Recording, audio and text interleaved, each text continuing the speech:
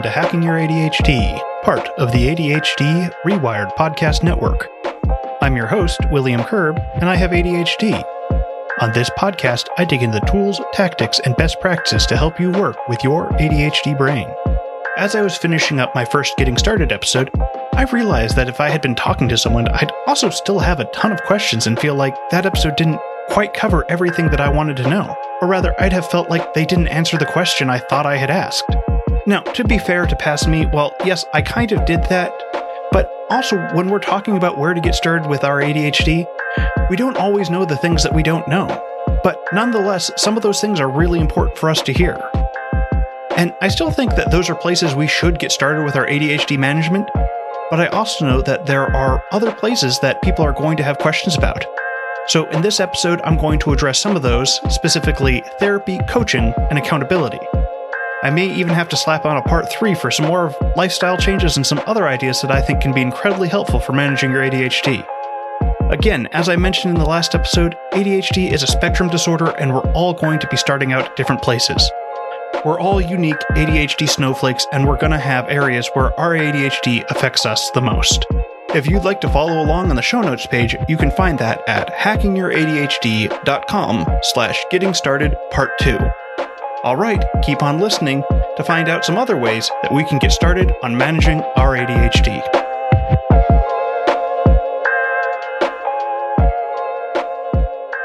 Getting help from an outside perspective can be incredibly helpful for managing our ADHD. The primary way that we can do this is through therapy and coaching. But how do we choose between the two? Should we choose one or the other, or both? Our first step here is identifying what separates coaching and therapy, because while they do have a lot of similarities, they tend to address things in different ways. The first thing we can look at is licensing and credentials. So a therapist has to be licensed. This means that they have gone through a professional training program, completed a period of supervised experience, and then passed a formal examination. For ADHD, we'd likely see a psychologist, PhD, a psychiatrist, MD or DO, a licensed psychological associate, LPA, a licensed professional counselor, LPC, or a licensed clinical social worker, LCSW. So yeah, there are a lot of initials to know there. On the other hand, ADHD coaches are not licensed and they don't necessarily have to have a certification. There's nothing stopping me from deciding to start labeling myself as an ADHD coach. Now, with that said, there are a number of certification programs that a coach can go through, such as the ADD Coaching Academy, that's ADCA, for ADHD coaching, and then there's also the International Coaching Federation, the ICF, for just general coaching certification. Additionally, you can find therapists who have made the switch over to coaching and vice versa. And just because someone has a certain title won't necessarily make them a better coach or therapist. The individual you end up seeing is going to end up a lot more important than the title they have. So just remember that your mileage is going to vary on all these things. With that in mind, we can also consider the kind of work that each profession is going to be focusing on. In the most general terms, therapists are going to be focused on treatment and healing, while coaches are going to be more focused on helping you reach your goals. Of course, those things are also going to have a lot of overlap. Treatment is absolutely going to have goals, and a coach can't just ignore your past. Many therapists are going to be focused on cognitive behavioral therapy, CBT, which is a short-term, goal-based approach for psychotherapy based around the idea that automatic thoughts can lead to emotional difficulties. CBT works to challenge the truth of our automatic thoughts and help reframe those thoughts into a more positive fashion. For example, you might have thoughts that you can't be on time and you're always going to be late. I know I've had this thought, but with CBT, we're asked to question the validity of that thinking. Okay, yes, I'm late a lot, but does that preclude me from ever being on time? I mean, sure, there have been times when I'm on time, but those are the exceptions, right? And then if I know that I can be on time, that gives me some wiggle room in my thinking, and then I can work from there. And I want to be clear here, just knowing that I can be on time isn't going to solve my tardiness issues. But separating myself from the black and white thinking of, I just can't be on time, I can then start working on solutions. Therapy also might involve talk therapy, where you just discuss your ADHD issues with your therapist and the emotional impacts surrounding those issues. ADHD comes with a lot of baggage, and therapists might also be able to help identify other mental health conditions that you might want to address as well. Now, a coach's approach to working with a client will likely focus on finding a specific issue that you want to work on and then working on building ADHD-friendly skills to help you get through those issues. So with the same example as above, if we're having trouble getting to places on time, a coach can help us work out a routine for getting out the door on time, or help us look at other solutions for our time management issues. Coaching is about bridging the gap between thought and behavior. It not only helps you find solutions, but also helps provide accountability on following through with them. There are also options for group coaching that can be incredibly impactful experiences because of how you get to see someone else's struggles with ADHD. A lot of the time when I'm having struggles with my ADHD, I feel like it's a personal failing of mine, that I'm unique in how bad at being an adult I am. But when I went through group coaching classes, I found out that not only were my struggles not special, but that I didn't really judge my other group members for having them. I saw what was going on through them and was able to be compassionate to their situation. And then that helped me extend some of that same compassion towards myself. I'm not saying that I don't ever get down on myself for failing to do something, but I do now have a mental path forward when I'm beating myself up. You can also have these funny experiences in group coaching where someone comes with a problem that you didn't even realize you had. Maybe they're talking about something like intrusive thoughts and you go, wait, everyone doesn't have those? And you can do things about them? Also, hey, I do want to acknowledge that I advertise for the ADHD Rewired Coaching and Accountability groups on this podcast. And while I'm not doing so for money, I just felt like I should acknowledge that conflict of interest while talking about group coaching. So just putting that caveat in there for you guys. All right, back to it. Regardless of who you choose to see, it's also important to make sure that the person you are working with is familiar with ADHD. And it's also important to realize that neither of these services are going to work like magic. You are going to need to put in work to see the results. Yes, that phrase is kind of scary for ADHD because I know there have been so many times that I've signed up for something and then just not gotten anything out of it because I didn't put in the work. Which is why it's so important that we find someone to work with that is familiar with ADHD. Part of their job is going to be helping us get through those blocks that keep us from doing the work. And if you're having trouble, let them know. These people want to help you, so it's our job to help them help us. And I'm sure some of you are going, hey, this sounds great, but I have no idea where to start. Can I go to coaching or therapy if I don't have a specific problem I want to address? And yes, of course you can. I know it feels like you need to have some specific issue you want to work on, but you can go in and be like, hey, I'm feeling stuck and I don't know what to do. Or simply, I feel like I need help, but I don't know how to get started. And again, these people want to help, and finding a starting point is absolutely something they can help you with. So while there isn't a clear answer to which one of these is going to be better for you, I do think talking with someone is a very powerful way to help manage our ADHD. It helps get those thoughts out of our head and helps us give perspective. Because with ADHD, we tend to lose a lot of things. And when we keep things to ourselves, perspective is definitely one of those things we lose. Outside perspective is invaluable when working through problems because they are going to have the distance from the problem to help us see what's really going on.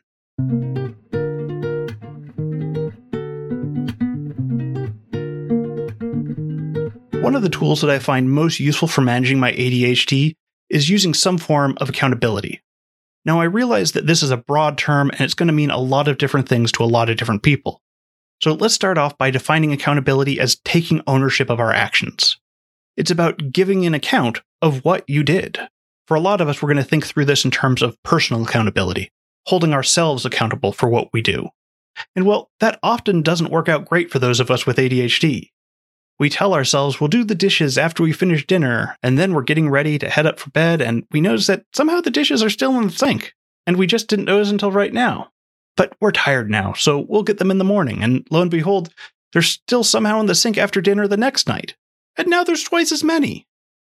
We thought we were taking ownership of the problem, but nonetheless, nothing still got done. So what am I talking about here instead? What can be incredibly beneficial for ADHD is creating outside accountability. That is, accounting for what we did to someone else. And the way this works is just telling someone what you intend to do and then checking back with them at a set time later for a check-in. I know this sounds too simple, but there are a number of reasons that this kind of accountability can work really well. First, it creates a deadline for you to do the thing, and with ADHD, if we don't have that time pressure, it can be really easy for us to just push something off over and over again, regardless of how important it is for us to do. And outside accountability is also great at creating a psychological salience for us. When we state our intentions to someone else, it makes it that much more real. It increases its prominence in our mind and gives the task an emotional weight that it otherwise wouldn't have. I told Roxy I'd do this thing. I better have actually done it next time I talk to her, not because I'd be in trouble, but because I don't want to have to say I didn't do it. This also needs to come from a non-judgmental place, because I still have ADHD. Sometimes I'm still not going to get things done.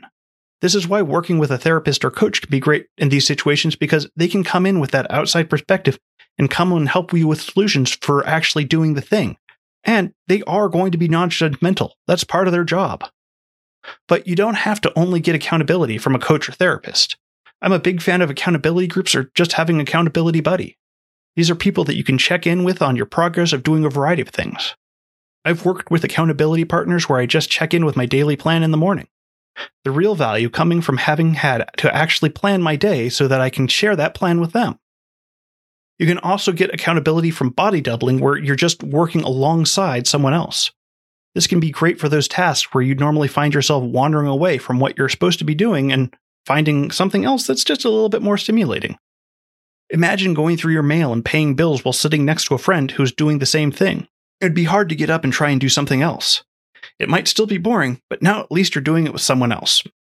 Or this can work great for cleaning and keeping you on task of what you're really supposed to be doing. And body doubling can be effective online as well. I do a lot of my writing in the ADHD Rewired Adult Study Hall rooms, which are just over Zoom. I can log in, state my intentions, and get down to work. What we're seeing here is that accountability can help outsource some of that executive function we're struggling with. It gives us a way to externalize what our intentions are, and I think that's a real key here, because often what's holding us back from following through with our intentions is a lack of clarity. When I drop into study hall, I don't say, "Hey everyone, I'm going to work on this new episode for a while." Instead, I'm fairly explicit in what I actually want to do, which is usually something like, I'm going to be writing for the next 60 minutes, or however long until I'm going to take a break. Now, that may sound just like semantics, but semantics are important. In this case, even if I don't finish working on that episode, I still was able to complete what I actually needed to do, which was just writing. Regardless of the kind of accountability we're trying, what is going to keep us on track is clarity of what we're doing. Often when I'm in my own head, I'm not terribly clear about what actually needs to happen for progress. Instead, I just have this vague intention, and vague intentions rarely get me where I want to get going. With clarity of purpose, I can create action, and having some level of accountability helps me create that clarity.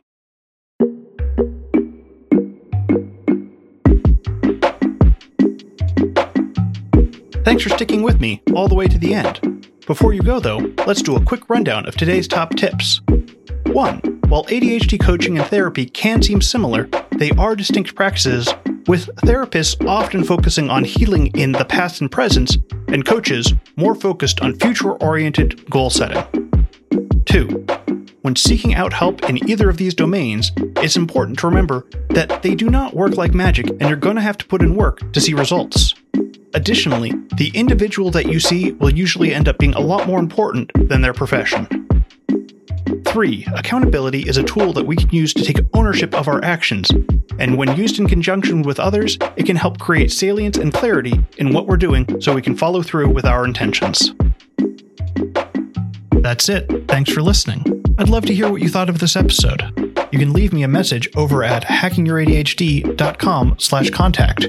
You can also reach me on Twitter at hackingyyouradhd, and I've also just launched a TikTok channel that you can find by searching for Hacking Your ADHD. If you'd like links or to read this episode's transcript, you can find those on the show notes page at hackingyyouradhd.com. If you'd like to support the podcast, the best way is to share episodes with someone you think would get something out of it. Just click the share button on your podcast player and send your bestie the link with something like, "Hey, I loved this episode of Hacking Your ADHD. I'd bet you'd get a lot out of it too." Or you can support the show through my Patreon at hackingyyouradhd.com/Patreon. Sign up for the $2, $5, $10, $25, or even $50 a month level and get some great perks like monthly bonus content or early access to upcoming episodes. That's hackingyyouradhd.com/Patreon. And be sure to check out all the other podcasts on the ADHD Rewired Podcast Network. For interviews with fellow ADHDers and ADHD experts, check out Eric Tiver's show, ADHD Rewired.